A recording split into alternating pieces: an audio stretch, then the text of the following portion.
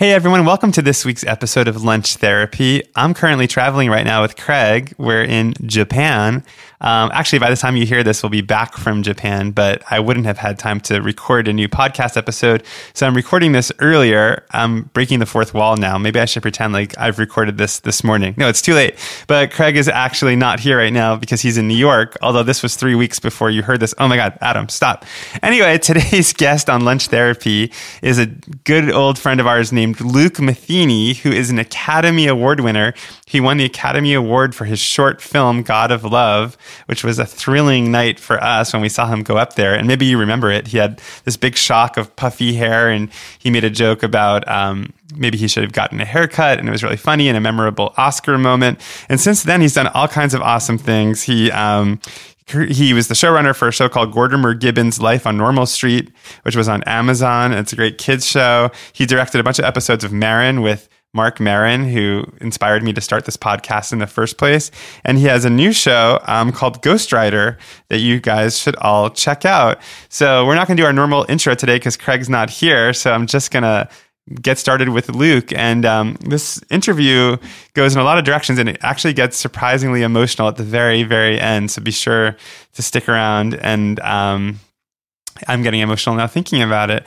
And before we start, just as always, if you haven't already, feel free to subscribe to this podcast by just loading up Lunch Therapy in Apple Podcasts and clicking subscribe. And while you're there, if you can give us a review, I'd really appreciate it. All right, well, here's my interview with Luke Matheny. All right. Well, hey, Luke, how's it going? Good. Good to see you. Nice to be here. Yeah. Are you nervous for Lunch Therapy? Yeah, a little bit. You told me over text message that you've been having conversations with me in your head all week.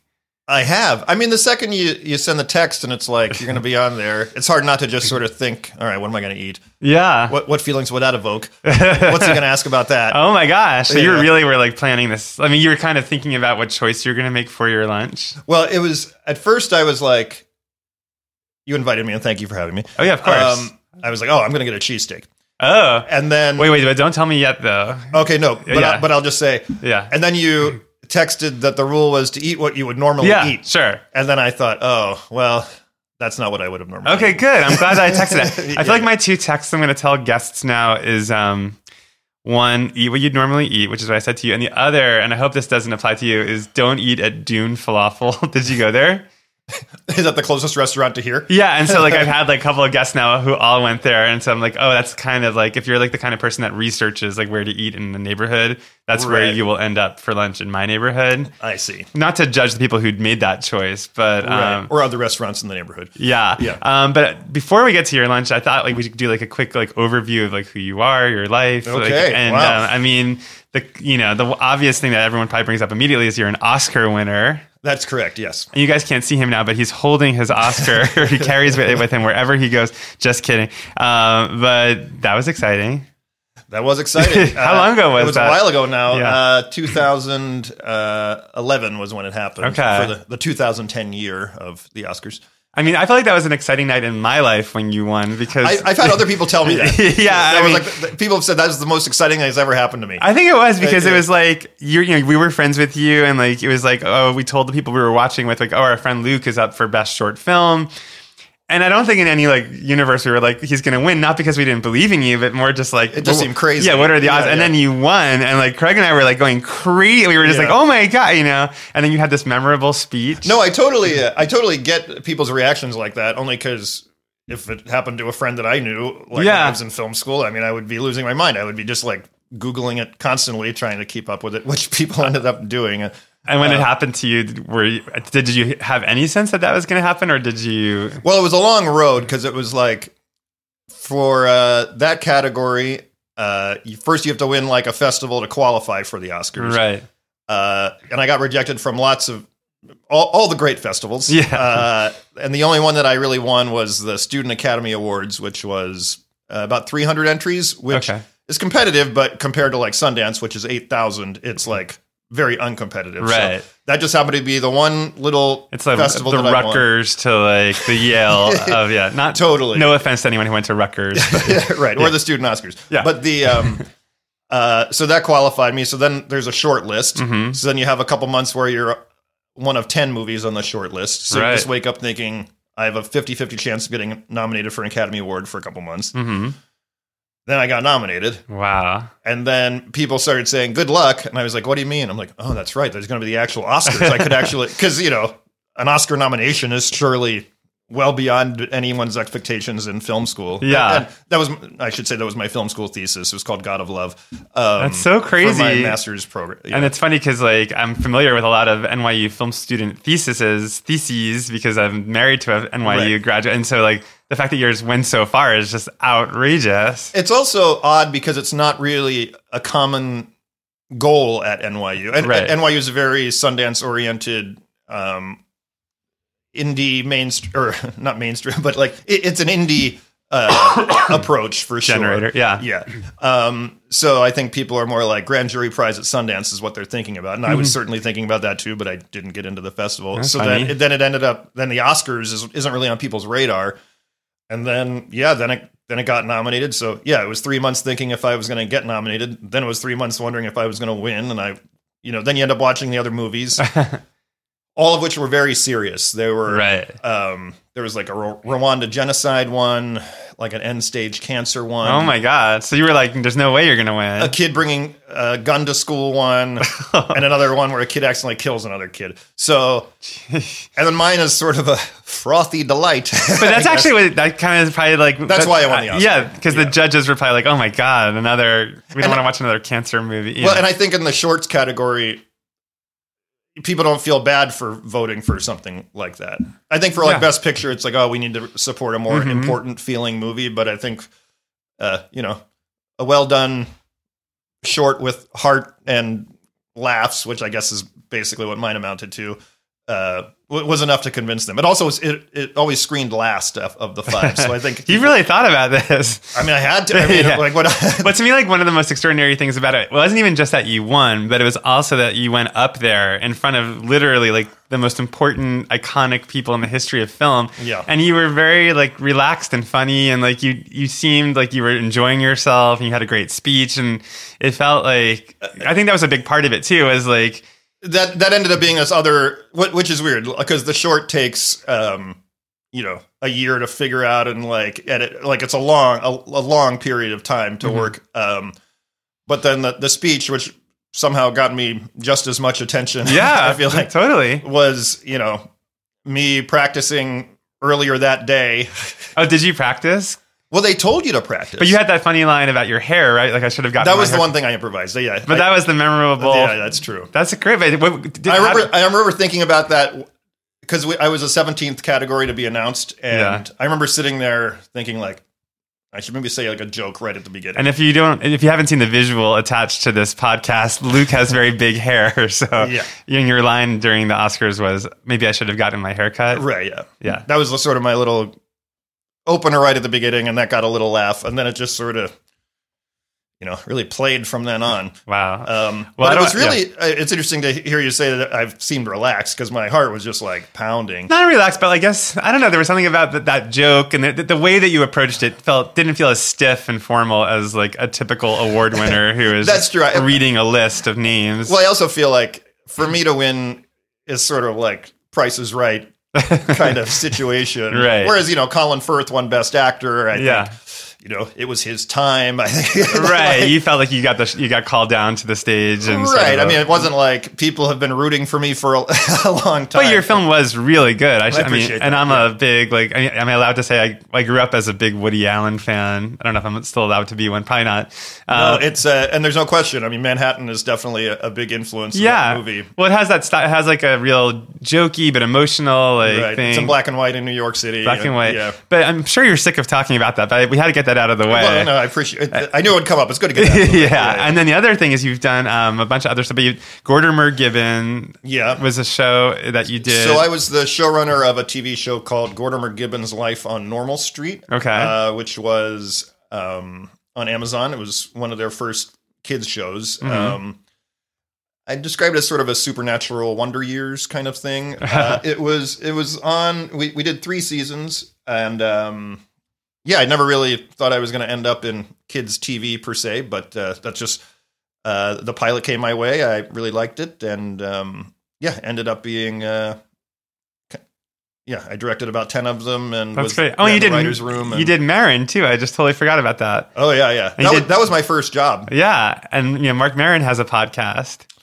Yeah, I should say that this podcast is very much based on the fact that I love listening to Mark Maron's podcast, and I just the way he's able to get into people's minds. And it's interesting working with him because,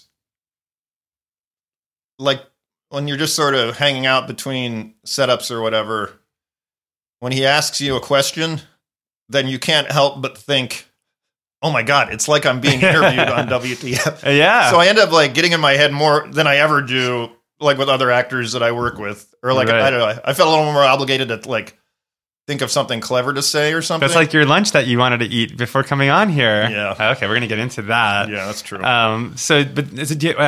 I cover everything? I want to make sure, like... Well, that was...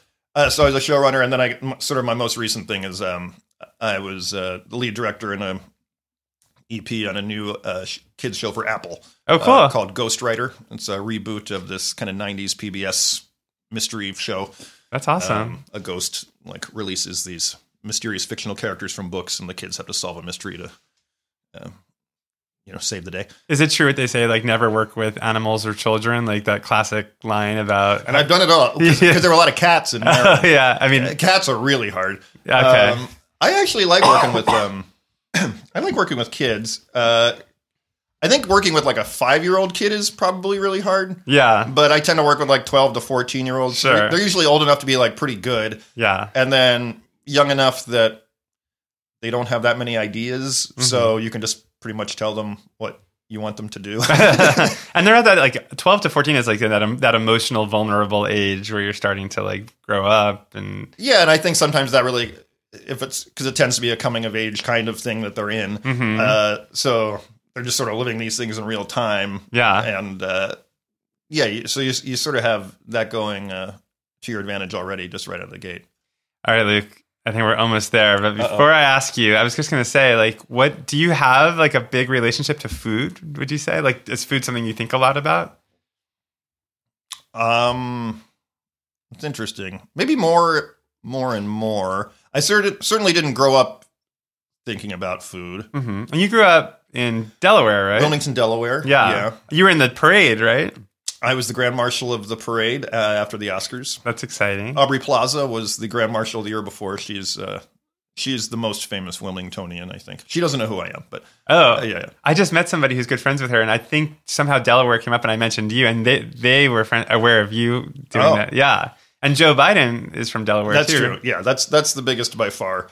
I mean, it's not a contest. Well, I mean, Judge Reinhold. You could all be... Oh, Judge Reinhold. Okay, well, that is a good... Yeah. Now that you mentioned him, that's a tough act to follow. Right. Ryan Phillippe. Yeah.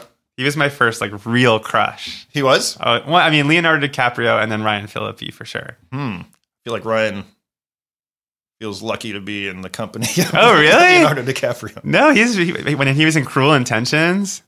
That was like a gay rite of passage for a lot of people my age. Cruel Intentions when that came out. Who I can't remember. I never saw it. It was Sarah. It was like Dangerous Sarah Jessica Liaisons, Parker. with it was Buffy. Buffy. Oh my God, what's her name? Michelle Gellar. Sarah Michelle Gellar. Yeah. I thought it was like Sarah Jessica Parker. Right. Yeah. Ryan Phillippe. Yeah. I mean, I didn't like the movie, but he was just very attractive in it. Is he like the John Malkovich? I've never seen Dangerous Liaison. I should see that. Okay, let's jump into it. So, Luke, what did you have for lunch today? He's taking a sip of water and he's very nervous. I had a burger at The Counter. Okay. I can tell you exactly what I put on it. So The Counter is a small chain restaurant. There are locations. I've been to it many times. There are locations in Santa Monica, Toluca Lake, Playa. Yeah. I just wanted the one in Pasadena, Mid-Wilshire. Downtown. So yeah, I've been to a bunch. It's like kind of custom made burgers. You fill out a little form, right, with a tiny pencil. I'm familiar with The Counter because when I worked in a writer's room, they ordered from The Counter. So I've had a Counter burger. Yeah, before. popular writer's room lunch. So I had a 1/3 pound turkey burger. A multi-grain bun. A 1/3 pound turkey burger. You can order 1/3, 1/2, or a pound. Okay. So I just got the 1/3. smoked Gouda, scallions, mixed greens, dill pickles, artichokes. Wow. Okay. And then you're really blowing my mind here. And then the dressing that comes with it, I got 3 orders of the tiny garlic aioli. Because you usually like cut it in half and then dip it in the dressing. Turkey, smoked Gouda, pickles, garlic aioli, and artichokes? Yeah. And shoestring fries, and I got an iced tea also. Okay, this is really like the one fascinating choice. The one thing I'll say about the Gouda is, so I've been to this restaurant many times, and I've slowly kind of perfected this specific one. Yeah, but they had brie on the menu for a long time, so I had turkey and brie, and then I do prefer that. Somehow they took brie off the menu, so I put the Gouda on now. My wife's really into cheese, so I got. She likes Gouda a lot, so I think maybe that's how I got into that, but. Were you by yourself, or did you go with your wife? No, I was by myself. I was doing some Christmas shopping. And so when you went to get a burger as the thing that you would normally get, like how often during the week do you get a burger? Like how often are you eating burgers? It tends to be, I mean, it's pretty specific. It's usually if I have like a meeting, we're in the east side of LA, if I have to go like to Hollywood or Beverly Hills for a meeting, and then I'll usually stop for lunch. After that, and I will. And that was actually where the idea came from. I was supposed to have a meeting earlier today. This is a big part of life in LA, but it got canceled. Sure, that happens a lot. Yeah. Pushed until all of my meetings get canceled. That's why I'm doing this. So yeah, currently it's rescheduled for the 21st of January. Okay. But we'll see. So yeah, I was planning to go to Beverly Hills and then go to the Mid Wilshire location. So, and then when the meeting fell through, then I kind of panicked. I was like, oh, I had it all figured out.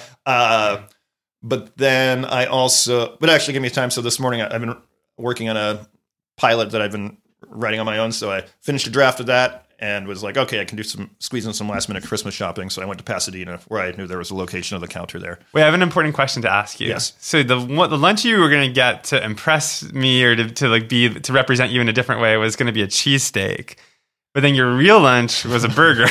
So what is the difference in terms of how you think about a cheesesteak versus a burger? Well, so I grew up in Wilmington, Delaware, which is a half hour from Philadelphia. So cheesesteaks to me are the most delicious of all meals. Okay. And just in the most straightforwardly enjoyable eating experience. Right. Just something about all the chopped up steak and the melted cheese, sometimes Cheese Whiz going through the whole thing and ketchup. Like, just really works for me. So was it about choosing a lunch that would have felt like more celebratory versus like how it represented you? Yeah, I think when I thought I was just going to pick my own, when I wasn't confined to the just eat what you would normally eat rule. I was not a rule, a suggestion. Right. Yeah. But, you're the host, so I want to play by the rules. Well, I want you to be yourself. Right. So I think when I thought it was just like, go eat your favorite meal is maybe what I sort of thought it was supposed to be. That's interesting. So then I was like, oh, awesome. And cheesesteaks are profoundly unhealthy. So I think I was just looking for kind of an end of year excuse. Because it's late December right now, so it's almost the holidays. So this makes me think about like your relationship to authority. Because it's like I was a perceived authority that was giving you permission to eat a cheesesteak. And then I took that permission away when I said, eat what you would normally eat. So what is your relationship to authority figures? Sorry, I don't mean to get so deep and profound so quickly. Let's do it. Yeah. Well, I guess my father was pretty, I would say authoritative, or he was nice, but he was definitely like, if I'd have cast him in a movie, it would be like Harrison Ford kind of. Okay. Like, so yeah, he was a more very strongly conventionally masculine guy who gruff. Would you say? Tough but tender, I guess. Yeah. Okay. I mean, he was kind, but certainly like he was a Vietnam veteran. Okay. And he's like my height. I'm 6'4", but like I'm very skinny. But he was like, he was like a big strong guy. I would say like benevolent dictator. I didn't feel like I was under his thumb, but I never it didn't even occur to me to question authority, I guess. Oh, that's interesting. So he would sort of like say where you guys were going to go, what you guys were going to do, and where you're going to eat. I'm not sure about. My mom handled most of the food. I don't know if he was like calling the shots per se, but in terms of like me breaking rules or things like that, there were sort of there were consequences, but I think it was more I broke the rules so seldomly that maybe out of fear of whatever the consequences would be, it just didn't come to that. I don't know. It was interesting parental figure strategy, or I don't know. Like I have a 3-year-old son now, and it's just like I just don't have the same leverage somehow. Oh, that's interesting. Yeah, you're very sweet natured and sort of. Yeah, you'd be. I can't imagine you yelling. Right, or it's like it ends up being in like a sitcom-y way. Right. It's interesting how I think like generations are sort of like reactions to the previous generation. Mm-hmm. Or your awareness of what you didn't like. Well, about I also that. think this generation of fatherhood is suddenly so different than previous generations. Mm-hmm. Like I always thought of my father as this like great dad, and I still do, of course. But like by today's standards, like the level of daily involvement, it's like.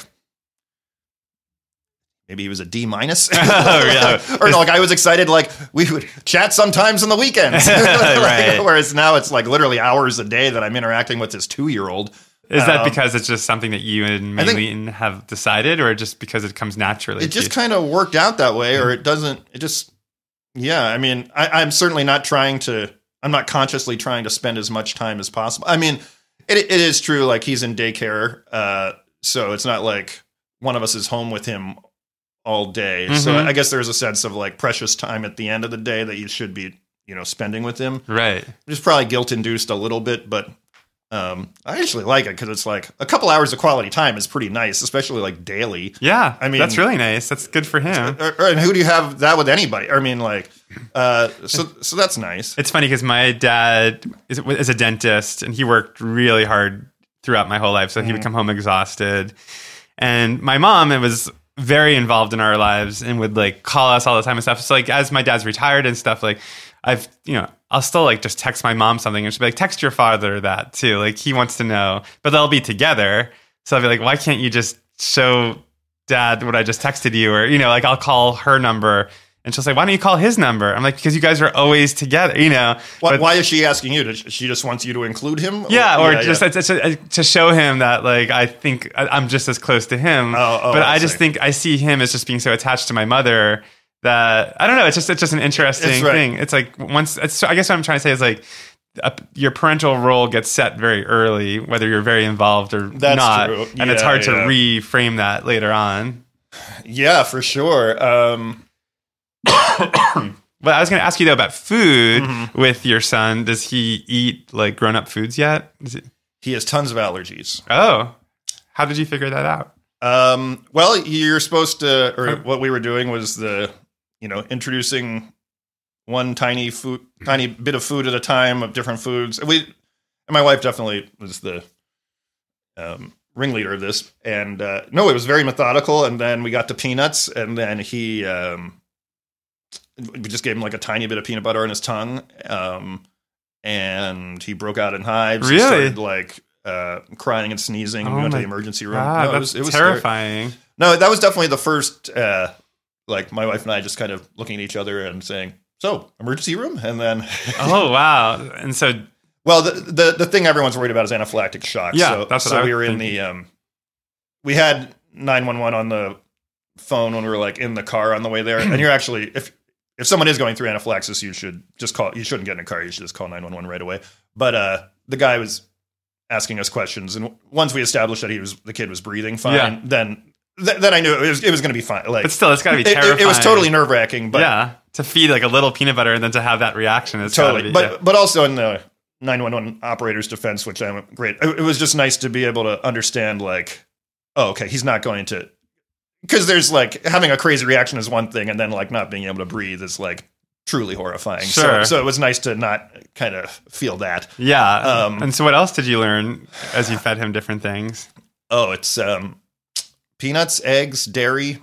And so each time the same reaction happened, or was different reaction? No, the true peanuts and eggs were like, and shellfish were like the bad reactions. Is that common to have because I've heard of shellfish and peanuts as something people are allergic to, but hadn't heard of eggs. Oh yeah, some people are allergic to eggs. And is he allergic to eggs like in baked goods? Mm-hmm. Wow, so he's going to have a very limited. Right. I mean, it's very likely he'll grow out of some of them, if not all of them. Oh, that's good. And then there's like basically. For you listening at home, he's had loose poop for a long time. Oh, good. Yeah. So we're trying to figure this out. We'll attach an image to the podcast okay, so you guys can look at that. I do actually have some photos in my. Sometimes I have to like send one to my wife to like because that's all you can really do is sort of monitor it. So we took like gluten and dairy off of the table too, but I don't know. We're trying to figure it out. Does anybody in your families, like you or Maylene's, have food allergies like that? I had some. Like highly acidic foods bother me a little bit sometimes, right? But not to that degree, though, right? Like, no, nothing. And there's no food I'm just straight up allergic to, and I don't think Maylene is either. We have bad like seasonal allergies, but yeah, somehow you just really got them. So yeah, some of these, it's weird. Like a birthday party at school, which I used to remember as kind of like a fun thing. Yeah, it now just feels like this, like a daycare. Like I have to go just because I don't want him to accidentally eat something. I think that's got to be like one of the hardest things as a parent to like want your kid to feel free and like get to have fun, but also just sort of like want to protect them. I mean, he's 3. Like right. He's not going to be able to. He's not wanting to ride off on his motorcycle yet. Right. And the school's great, but it's just like, I mean, I could see how he could easily grab something and eat it. Yeah. Because at just point, he just doesn't know. But in terms of your taste, because I'm going back to I'm thinking now of your burger and all the eclectic things that you had on it. What made you choose each of these things? So can you go back over what you had? Because it's interesting. I think the artichoke was the one where like that's the one that my head really like rotated on its axis. Not in judgment, but more in surprise. Okay. I've never heard of an artichoke on a burger before. Marinated artichokes, yeah. Okay, so it had Gouda and then mixed greens, scallions, dill pickles, and marinated. Can we stop at the Gouda though? Because I want smoked Gouda. So when you chose your cheese for your burger, were you thinking you wanted something smoky? Is that why you chose the smoked Gouda? What was the? Well, these are my options: Tillamook cheddar, which I do like, but then feels a little boring. Yeah. And what I'm really thinking is, I just wish the brie was there because I really liked when they had the brie. And what did you like about the brie? I think when I was in grad school, there was a Co-C right near the... I used to go there. Yeah, right near NYU. Yeah. And they had like a turkey brie sandwich, which I got all the time. So it brought back memories. Of that, yeah. It was like your rosebud. It was the brie on a burger. Oh, and turkey burger too. So brie and turkey. So I think I was recapturing that a little bit. But now you went straight to the smoked Gouda because it sounded exciting? I think it's because... I enjoy eating Gouda with my wife, and that's pretty much where the thinking stopped. But there's sentimental attachment to both cheeses. For sure. To the brie and the Gouda, you had like some sentimental reason for choosing. Oh yeah, like get provolone American Swiss feta, herbed goat cheese, Danish blue cheese. Like I don't really have a sentimental attachment to the other one. So having some emotional trigger is a good. I think if I'm shown a list of things, I'll probably pick the one that's a little more emotionally relevant to me. That's amazing. As opposed to, I guess I don't have such strong feelings about the food. Right. But you kind of do, though, in a weird way. Or I have strong feelings, maybe not strong, like opinions, or like it's not like I'm weighing whether the Swiss will taste better than the American, per se. But one of the goals of this podcast is to reveal that, like, everybody, regardless of like you're a food writer or like a recipe developer or critic or like a director or has a relationship to food that is symbolic in some way to what they think is important in life. I mean, I can't disagree with that. Yeah. There's probably something to it. Well, I mean, already, like, I feel like this is great stuff. I was so fascinated, like when I brought up the authority thing, like how quickly like that got so personal because like I wasn't even thinking when I said that it was going to go down a path like that. So right, yeah. Well, it's weird to me that like if someone else misinterpreted the same way as I did, and their first instinct was like, "Oh, I'm going to be in the show. I'm going to get my favorite meal because I think that's what it's supposed to be," and then you text me back and say, "Get what you would normally get." Huh. I feel like most people would be like, oh, I should get what I normally get. That's interesting. Well, maybe I shouldn't text people to get what they normally get. Maybe I just feel like eat lunch and come on. Or like if you just said eat whatever you want for lunch, for instance, then I would have gotten the cheesesteak. And I probably would have been here to celebrate, and I would have talked about, when I worked at Subway when I was in high school and how I would like go to the deli next door to get the real cheesesteaks and how good they were. But it's interesting because I've had guests on here who are absolute passionate food people who, when I said get what you would normally get, they still went and got the most delicious thing they could think of. It's interesting that you that's interesting. You stopped yourself, like something stops you from getting the most delicious thing you could think of in your normal day-to-day life. Like, why not get a cheesesteak on a Wednesday afternoon? This is good stuff. Yeah, I don't know. Maybe you. Do you think you deserve the cheesesteak? I guess not. Oh my God. I feel like I deserve the counter. Oh, see, there we go. I have a box of tissues on this table in case this gets emotional. Well, I think it's interesting. I mean, I've noticed with a lot of working creative people who are successful, food is almost fuel. Like it's just like something they just shovel in your face to get on to the next project. You had this meeting, Yeah. So is that when you talk about lunch being special versus just ordinary? Is it sort of to take the time to have a nicer lunch? Is that the part of it that makes it feel special, or? Well, I guess it's a couple things. And when you talk about like food being fuel, yeah. Like for instance, I was in Toronto for maybe 6 of the last 12 months, which was a long time to be away from my home, and I had a 2.5-year-old. Yeah, and it was a very busy job. Sometimes like 100-hour weeks. This is the Apple show, Ghostwriter. Ghostwriter. So like just an insane workload, and we were. The stages were in a suburb of Toronto, and the crew always made fun of me because they kept asking me, like, have I explored these great restaurants in Toronto? Yeah. It's a big food town. But every night I would go to, there's like a big mall, and in, like the parking lot across from the mall, it was Red Lobster, Jack Astor's, which is sort of like Fridays, I guess. And Jack Astor's? It's like a chain. Okay. It's a bad name. Jack Astor's. Yeah. And then Scatterbush, which is basically like Olive Garden. Okay. So like it was corporate mall food, which to me, it was just like an easy decision because it was stuff that would taste good to me. Yes. And they had tables, because you go to these fancier restaurants like in a bigger city, you can't work because like, I don't know. So I just liked having a booth that I could put my laptop out and I could just work. Yeah. And I actually like talking to I like going to a place again and again. So like the staff knew me fairly well, or by the end of it. That makes me think that the counter was a good choice for your lunch, because that is the kind of place where you can kind of go with a laptop. I mean, it's like you can do whatever. You can treat it in the same way you treated those places. Oh, for sure. No, I've definitely gotten a lot of work done at the counter. So it is more representative of you in a way. Yeah. Well, I guess I like because there's obviously restaurants that are about that good and about that expensive that are lunch options. But I guess I like this questionnaire thing. Why? I like the customization part of it, that I can sort of get what I feel like anyway, and I can get it like exactly right. So maybe it's like you, within the parameters of a structure, you like to be able to control your fate, but you like the structure around you to kind of make you feel safe.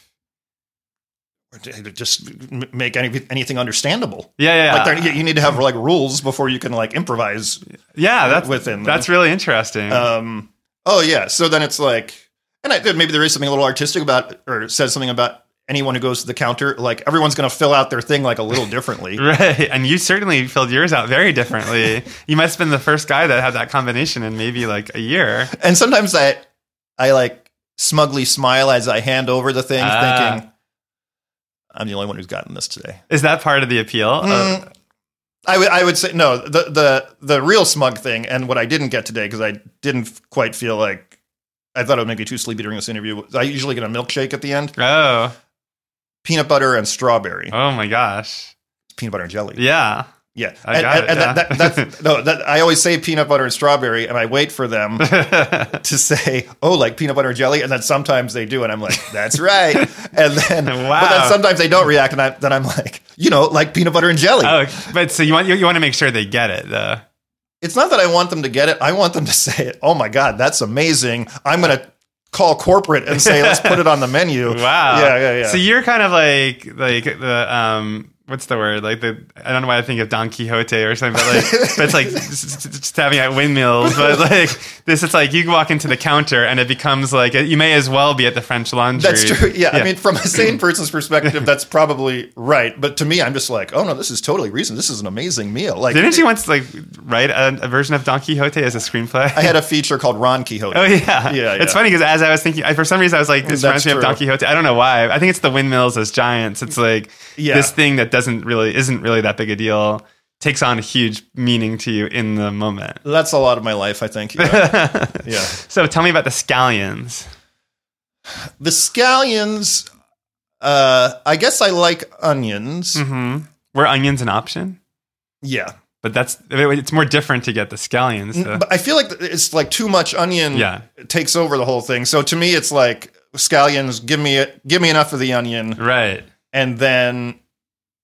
And like, that's that. And again, like, my wife is really into food. I would say probably since I moved to LA, which wasn't that much long before you'd got here. Yeah. I got here 2011. Where like, I possibly didn't know what a scallion was before I moved to Los Angeles. Or like, just a real like lack of culinary, I guess, interest and knowledge. Well, this might be a good segue into your childhood in terms of the kind of food you ate growing up. Sure. So what did you eat growing up?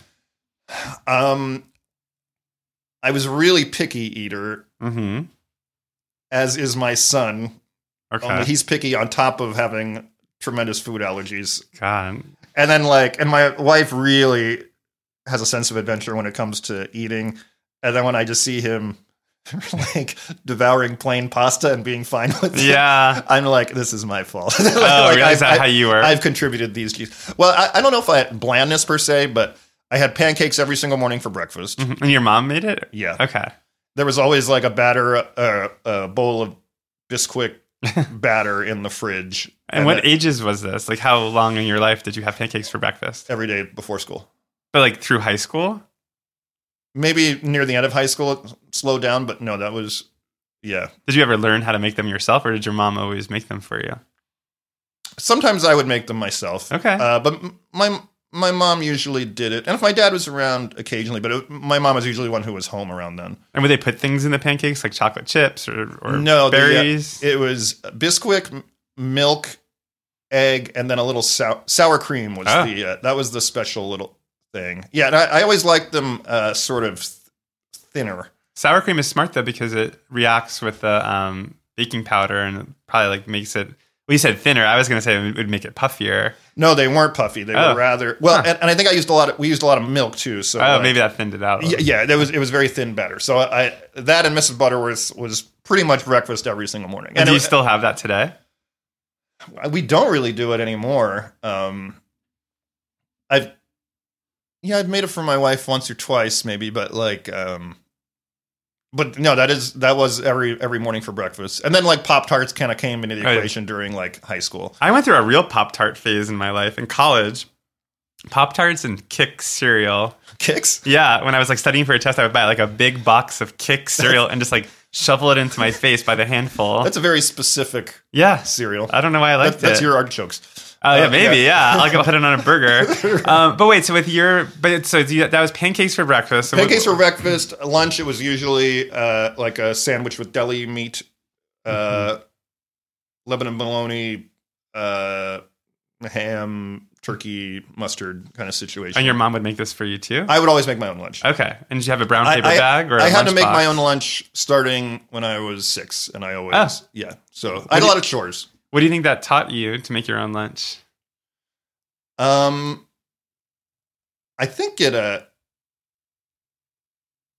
wasn't that hard, and I sort of got it the way I wanted, which maybe has a little like I get the counter the way I want kind of too. Oh, that's interesting. You get to control things a little bit. It made me resentful, or like not resentful, but like like comparatively compared to neighbors, like I had much more chores than other kids. So then, but I look back on it. It's not that it was like super hard. I wasn't like on a farm, but like, do you have a really good work ethic now? I would say that's probably true. I don't. But I also know people who have Maybe amazing. I know people who have amazing work ethics who did not have tons of chores either. Yeah, I didn't have them growing up, but I kind of wish I did. Like I had to do the whole family's laundry and everything. Really? Starting in like second grade or so. Second grade, you're doing the whole family's laundry? I mean, it was just me and my parents. I'm the only child. Still, that's kind of intimate. It was like Saturday morning. Yeah, I had to have like the second load in by like 10 o'clock or I couldn't watch cartoons. This is back when cartoons were only on Sunday morning or Saturday morning. So is that why like these little freedoms of like getting to choose the toppings on your burger? And, it feels like a massive treat. Yeah. Yes. Wow. Okay. Yeah. Yeah. We never had dessert or anything. So like treats were not really a thing. That's why you lit up when you talked about your peanut butter and strawberry milkshake because you gave yourself a treat. People have noticed, and maybe it's just the way my face looks, but like they notice I smile very big when I'm talking about sweet food. Oh, okay. Like, he's smiling huge right now. Right. It's like a maniacal grin. I wish I could describe it to you, but I've never seen anything like it before. So yeah, that happens. So anyway, it was like, well, just to finish the pancakes for breakfast, lunch of my own making, and then my mom, it was like pasta with spaghetti sauce often. Yeah. And then like the Kraft Parmesan kind of stuff. What's your family's cultural heritage? Like where are they from in the world? Like your ancestors? My mom grew up in a small town in Pennsylvania. Okay. That's all kind of German. Mainly. German? Okay. A little bit of French, but mainly German. Were there German recipes that she had? My grandma, for sure. It was Pennsylvania Dutch. So okay. Yeah, so like pot pie, Pennsylvania Dutch style pot pie, which is a lot different than the what is that kind. It's kind of more like a stew. It's you get a bunch of maybe 2-inch square little pieces of dough. Mm-hmm. So you have like chicken and all the broth, the dough. And then like celery and carrots and stuff, and and potatoes. Okay. And you just kind of keep layering those. Sounds good. It's really and then I serve it with a little vinegar. You serve it, or like with vinegar. You make it. I mean, like do you make that recipe? Oh yeah. Oh, you do? Mm-hmm. I didn't know you cooked. I have a couple dishes, you know. But yeah, that's one. Yeah, no, that's my favorite. My wife's a pescatarian, so I don't really make the chicken pot. I've tried to do it with what do you call it? The portobello mushrooms, but it doesn't. It's not as good. It's not as good. I've made like beef bourguignon with portobello mushrooms, and I agree. Like texturally, it's not the same. Yeah, it's like my wife will like it, but I'm like, well, I mean, you can't really. Yeah, you don't know how good it is on the other side. Right. Well, your family is going to be tricky to cook for as Frank grows up. I feel like you're going to have a lot of. It's true. Things. What I feel bad is I feel bad about visibly enjoying all these things that he can't have. Yeah. So if you ate like meat and like peanuts in front of your wife and child, they would be very triggered. My wife's definitely fine with me eating meat, but like it's more like this is gonna be weird to like enjoy something that I know he can't have, and him watching me enjoy it. I guess I'm spinning it a little bit of like if he does ask or complain about it, it'll be like this is a vote for your future because I think you're going to grow out of these allergies. Oh yeah, and that's how confident I am. So I hope that actually happens. Yeah, I hope so too. It's retroactively. What are the statistics in terms of growing out of allergies? It's very common to grow out of them. Mm-hmm. I mean, some people have them for a long time for sure, but it'd be very unlikely that he would maintain all of these allergies for. But wait, so we were talking though about your dinners growing up. So your mom would make spaghetti or the pasta, and then but she wouldn't make the food of like her mother, like her German heritage. No, I mean my grandma was pretty involved. My grandma lived about 2 hours away. Oh, okay. Near Harrisburg, Pennsylvania, called Mechanicsburg, and she was actually a big part of my life, and she was definitely the keeper of those sorts of recipes, like chicken pot pie, chicken corn soup. Those were like interesting. Those were the big ones, and she always took me and my cousins on like a trip. My grandma, like one week out of the year, and like No, it was great. We would have these big mason jars of, what do you call them? Ball jars? Whatever. Mason jars. Yeah. Of what? Of chicken corn soup, chicken pot pie, deviled eggs, things like that. Should we put them in jars? Yeah. Wow. I remember once she came out in college when I went to Northwestern in Chicago, and she like flew out to visit me, and she took like pot pie on the plane and like this is like the late 90s, so like you wouldn't be able to do it, but everyone at security was really curious, like what That's so sweet. Your grandmother, it's chicken pot pie from my grandson. Were you excited when she showed up with it? Oh, I knew it was coming. That's so nice. Yeah. I wish I had. I never really had anything like that in my family. My grandmother once boiled a cabbage and put Mrs. Dash on it and fed it to me, and I thought it was the best thing I ever tasted. But I think it was just like the idea of my grandmother making something. But now when I think back on that, it's like boiled cabbage with Mrs. Dash is not really that delicious.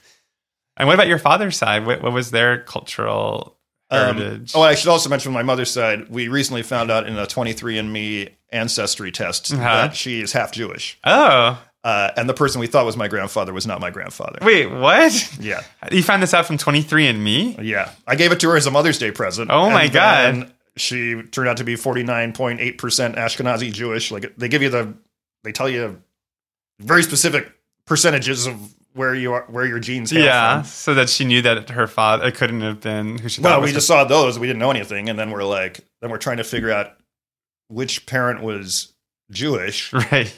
And then it's like in a pretty conservative small town, where both of them they grew up in the country in Pennsylvania. So not only would they have to be 100% Jewish, all of their ancestors would too. And it just was like, this is like the greatest act ever, or like they were able to conceal that knowledge. So this is her. So then we mother. put together her mother. Yeah. So her mother.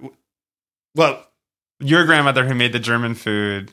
My grandmother who made the German food is my biological grandmother. But she hooked up with a Jewish guy. So there was a Jewish guy. She wasn't alive to ask her?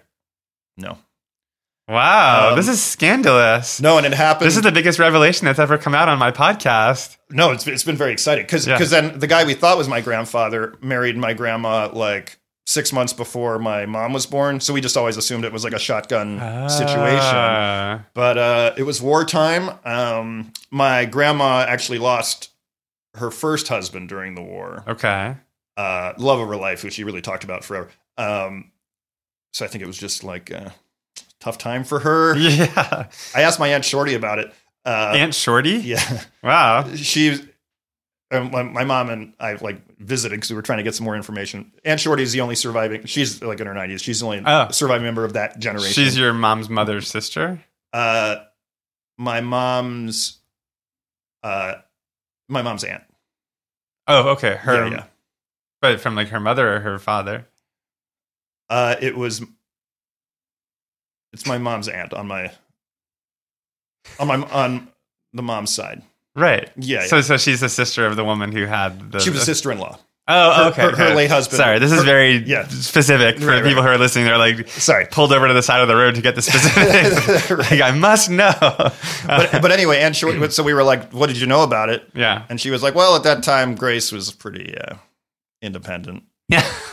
She worked at a department store. So does this mean you're? Which I always thought was like, wow. Yeah. I mean, I've seen Carol, so I know all about department stores. Yeah, I think it was a Carol, a straight Carol situation, I guess. So a Jewish Carol. Jewish all right. Carol. Does that mean you're a quarter Jewish? I'm a quarter Jewish. Oh, okay. Well, welcome to the tribe. Yeah, man. Most of my life, people have thought I was Jewish. So I've always thought that. Yeah. No, so you have a quarter of you. Mm-hmm. So I celebrate. Excuse me. So, and then your two nights of Hanukkah. And your father's side was what? Like, what was their? And so they were from. He grew up in Oregon. Oregon. Okay. Yeah. They were very much like pioneer Oregon Trail kind of. He grew up on a farm in Oregon. British, Irish, maybe a little Western Europe. Or did he like French stuff? Know all about like good ingredients and growing things and. Oh, he didn't. For food? Well, because he said he grew up on a farm, so I would say like I would think that maybe he had good taste in like vegetables and produce. I mean, he didn't have bad taste. Yeah, but it wasn't important. He wasn't growing tomatoes with. Or like I think maybe like grilling a good steak was sort of important or that kind of thing. Sure. But Yeah, he tended to eat what my mom liked. He liked Asian food a lot, actually. Okay. And, it was like 80s suburbia. I think to be like a little transgressive, like the wok was used a lot. That's a big 80s thing. Yeah, it was like stir fry in the wok. Sure. I do that all the time. It's which great. I didn't like at all. Yeah. But my mom made it a lot, and my dad really liked that. Well, we started to hit upon your cooking. So you said that you make your grandmother's German. It's been a while. I used to make it a little more. Yeah. But what do you make on a typical week? Like, what are some of the recipes you like to make? Well, and that changed a lot when I moved to LA. So kale mango salad is a big one that I make a lot. Really? Yeah. How do you make that? It's basically a bunch of black kale that I massage. Oh. Do you cut the spines out first? Yeah. Oh, yeah. You got to do that. I devein the kale. Yeah. Then destem the kale. I don't think you devein it because those veins are very intricate in the leaves. You're not playing. Destem. That's yeah, right. yeah. Sorry, I don't mean to correct you, but I read devein once and I thought it. Oh, really? But destem makes I think sense. so, yeah, it's the stem. Yeah, I don't want people to be confused because they'll be sitting there forever pulling those veins right. out. Well, it was a Arthi party or something. There's some. Oh yeah, yeah. Artie party. Yeah. I think her husband follows me. Oh, cool. Well, sorry. I love your wife's recipe. Not my podcast though, just on Twitter. Oh, got it. Yeah, he's probably not listening to this. I see. Okay. Yeah, well, I found the recipe there. So yeah, massage the kale and some olive oil and a little salt, and then some like half a squeezed lemon. Okay. And then pepitas on top. Do you toast your pepitas? No. Okay. And then just like one mango basically, and then the dressing is important because it's olive oil, honey, and lemon, and that actually tastes really good. And the mango, how do you cut your mango? Do you cut it and then do that thing where you like score it and flip it inside out, or I usually just kind of cut half of it off, and there's that cup trick which I use sometimes. What's the cup trick? Where you hold it here and you go that way, and then it comes down into the cup. I wish I could describe what he's doing right now. Look, just Google mango cup trick. Okay.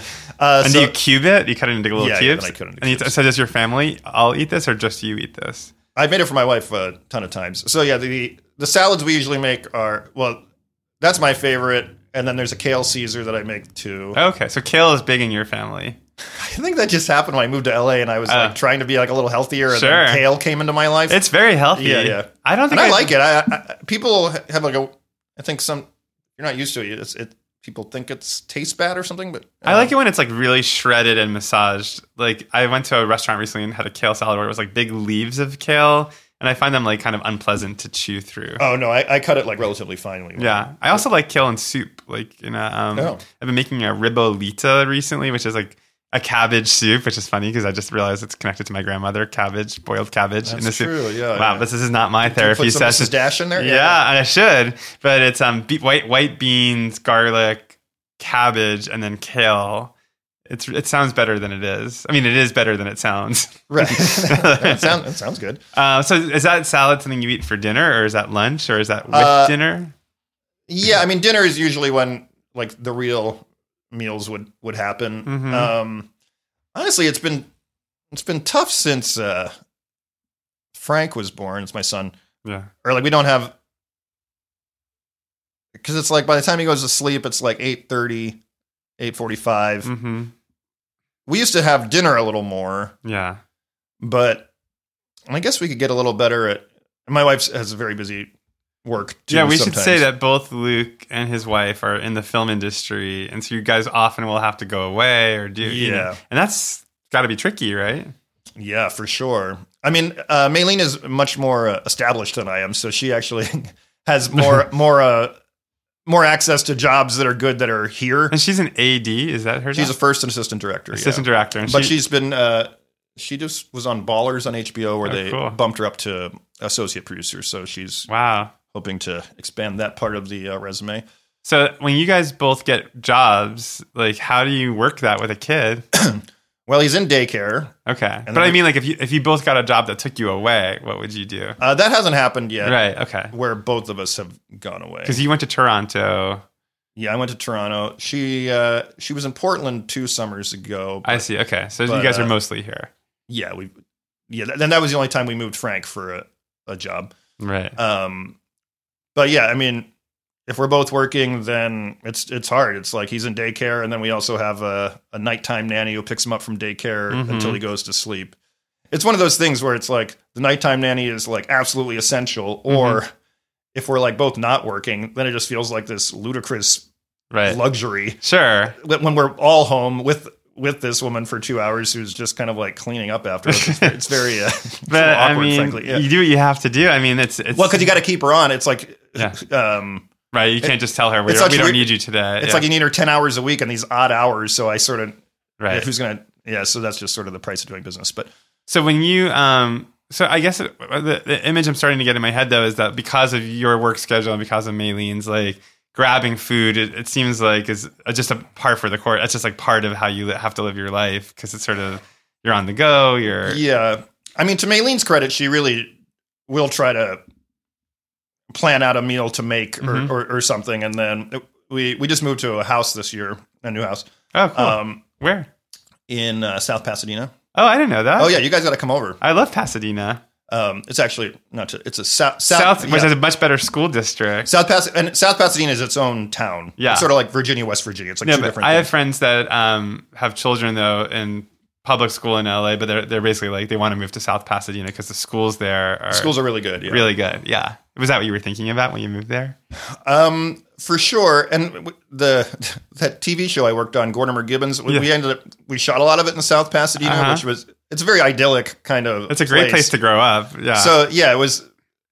We used to live in Highland Park, which was one neighborhood over. So we always kind of thought maybe we would try to get over there. And then, this year we actually bought the house when I was in Toronto. I had not seen the house. Oh, really? Yeah. How did that happen? It all happened really quickly because there were only so many houses that become available that were in our price range. So did Maylene find it and just text We you both pictures? found it independently on Zillow. Oh. And then like text each other. And then she and Frank were actually visiting me in Toronto when the whole like bidding process happened. So we said neither of you had seen it? No, she had seen it. Oh. But once we were actually like putting in offers and stuff, it was crazy. I had to transfer power of attorney to Maylene just so she could do the stuff or whatever. Yeah. But since we were in Toronto, it's like basically impossible to do it. So we had to drive one morning to Niagara Falls to like go to a UPS store in a strip mall to get them to sign this one like piece of paper so she could go back and basically conduct all the business. So I mean, I was working hard in Toronto, but she was working full time and like holding down the fort and like basically orchestrating a move. So it was a difficult year. No wonder you needed a cheesesteak today. I wish I would have given you permission to get it. Well, yeah. So a couple weeks ago, work is neither of us are on like a job, so we're have a lot more control of our schedule. So I feel there's just a real sense of like, whew, we got through it. We finally have a house. We can just enjoy it now. That's so nice. Is the kitchen nice? It's awesome. Oh, that's great. That's like my dream is to have a really big kitchen. We redid the kitchen, so that was the one thing that we did that needed work. So, well, Luke, we're getting towards the end of this. Okay. How do you feel so far? Do you feel thoroughly therapized? I'm trying to think. What are the takeaways here? Well, I think we never got to the artichokes. Oh yeah, what did the artichokes mean to you? He has a single tear trickling down his cheek right now. I'm just kidding. It probably comes from the same place that the brie does, mm-hmm. which is artichokes and brie are probably things when I was growing up that I thought were fancy or something. So it feels like a special occasion kind of thing. Or just like not something that I would feel a little silly even wanting it, maybe. Well, I feel like there are certain themes that have come up in today's podcast. Okay. Psychological evaluation of your lunch, but one of them is like giving yourself permission to do something nice for yourself, like the license to go to get the cheesesteak versus the burger, or giving yourself permission to like get a fancy ingredient. And probably it's interesting because the real family dishes, like talking about Pennsylvania Dutch style chicken pot pie and chicken corn soup, like these are sort of the opposite of fancy in a way, or like it's like very practical barn raising farm food kind of thing. So I guess there's maybe something about indulging in brie or artichokes that makes me feel pretentious or something. Well, it makes me think a lot about your creative journey too. Like, coming from Delaware, coming from like a small town, and then winning an Academy Award is sort of like to have big dreams. It's like, I'm not going to get the conventional, cheddar and onions. I'm going to get scallions, Gouda, and artichokes. Like, right. And then you made a fancier life for yourself. Yeah, maybe I feel more entitled to do that now. Well, that's interesting with the co-C, like, because when I got to film school, that was really different for me because, and I have had close friends my whole life, but film school was the first time maybe I felt like I had found my people a little more. Sure. So that's when I indulged in the brie at the co-C there. So you felt safe. You felt like you can in the safe confines of other ambitious people. I wasn't going to be judged for getting brie or this actually paints my parents in an inaccurate light because my mom was sort of an adventure, or she would like to try a thing. Or I feel like this is suggesting that like you had a repressed childhood, or that they were not adventurous at all. Right. When they actually were. I mean, they were kind of hippie. They used to be hippies and then kind of moved to the suburbs, sort of thing. It was more like my neighbors who just had hot dogs and like and mac and cheese, which I was like, oh my god, that sounds amazing. Right, I see. So you were breaking through the conventions of the community that you grew up in. Yeah. Well, it makes me also somehow think about your hair at the Academy Awards because it sort of feels like even at the fanciest thing in the world, which is the Academy Awards, you still held on to like some sense of who you were and where you came from. Yeah, it's like I'm chained to it or something. No, or that you never want to get too highfalutin. You never want to let yourself get too high on the hog and think of yourself as too much of an artichoke. But maybe you'll put your artichoke on a burger. This is exactly right. All right, we got it. Yeah. All right, well, at the end of every podcast, I start with, what did you have for lunch? I end with, what are you having for dinner tonight? A friend is inviting me and Maylene and Frank over to have some brisket. He's doing a test run for some brisket he's doing for his family this weekend. So. Is it a Jewish brisket? Because that's a very specific thing. Is he Jewish? No, so I don't think it is. Okay, so it's probably like smoked brisket. Maybe. He has a 4-year-old son and who gets along with Frank, so... A 40-year-old son? 4-year-old son. Okay, I was gonna say, that would be really creepy. No, like there's like Jewish brisket has like prunes and like it's like a sweet. It's not. I guarantee you, it's not that's like not what you're having at all. All right. Well, if it was though, the quarter Jewish part of you would really enjoy I would that. Like 1/4 of it very much. Yeah. Well, Luke, I hope you felt good about this. I thought I cry very easily. I thought I was going to cry.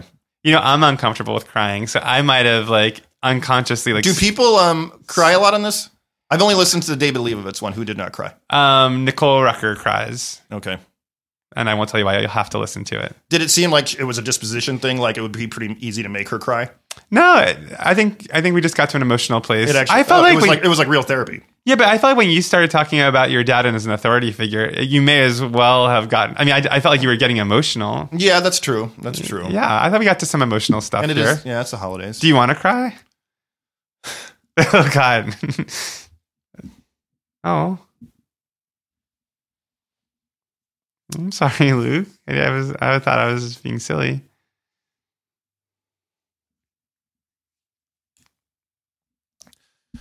I'm glad this isn't a video. Oh, are you okay? Yeah, I guess there's an expectation that I'll cry at some point during therapy, so I guess I had to get it out of me. Oh, wow, that was very Well, I think it's very healing to cry. Or did something specific bring it on, or was it just sort of the overall thinking about your life in a 1-hour capsule session? I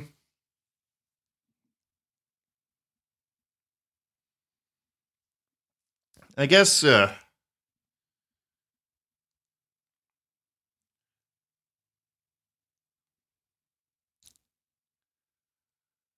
probably thinking about I guess being a father and being old enough now to remember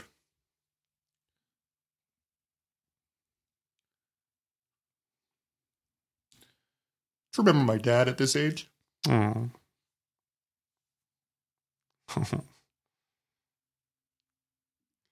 Hey, so I stopped recording here, obviously, because Luke was getting so emotional and he needed to take some time for himself. But he wanted me to tell you after that part of the reason that he got so emotional was that his father had passed away. And so he hadn't said that in the podcast itself. So that was partially what he was feeling in that moment.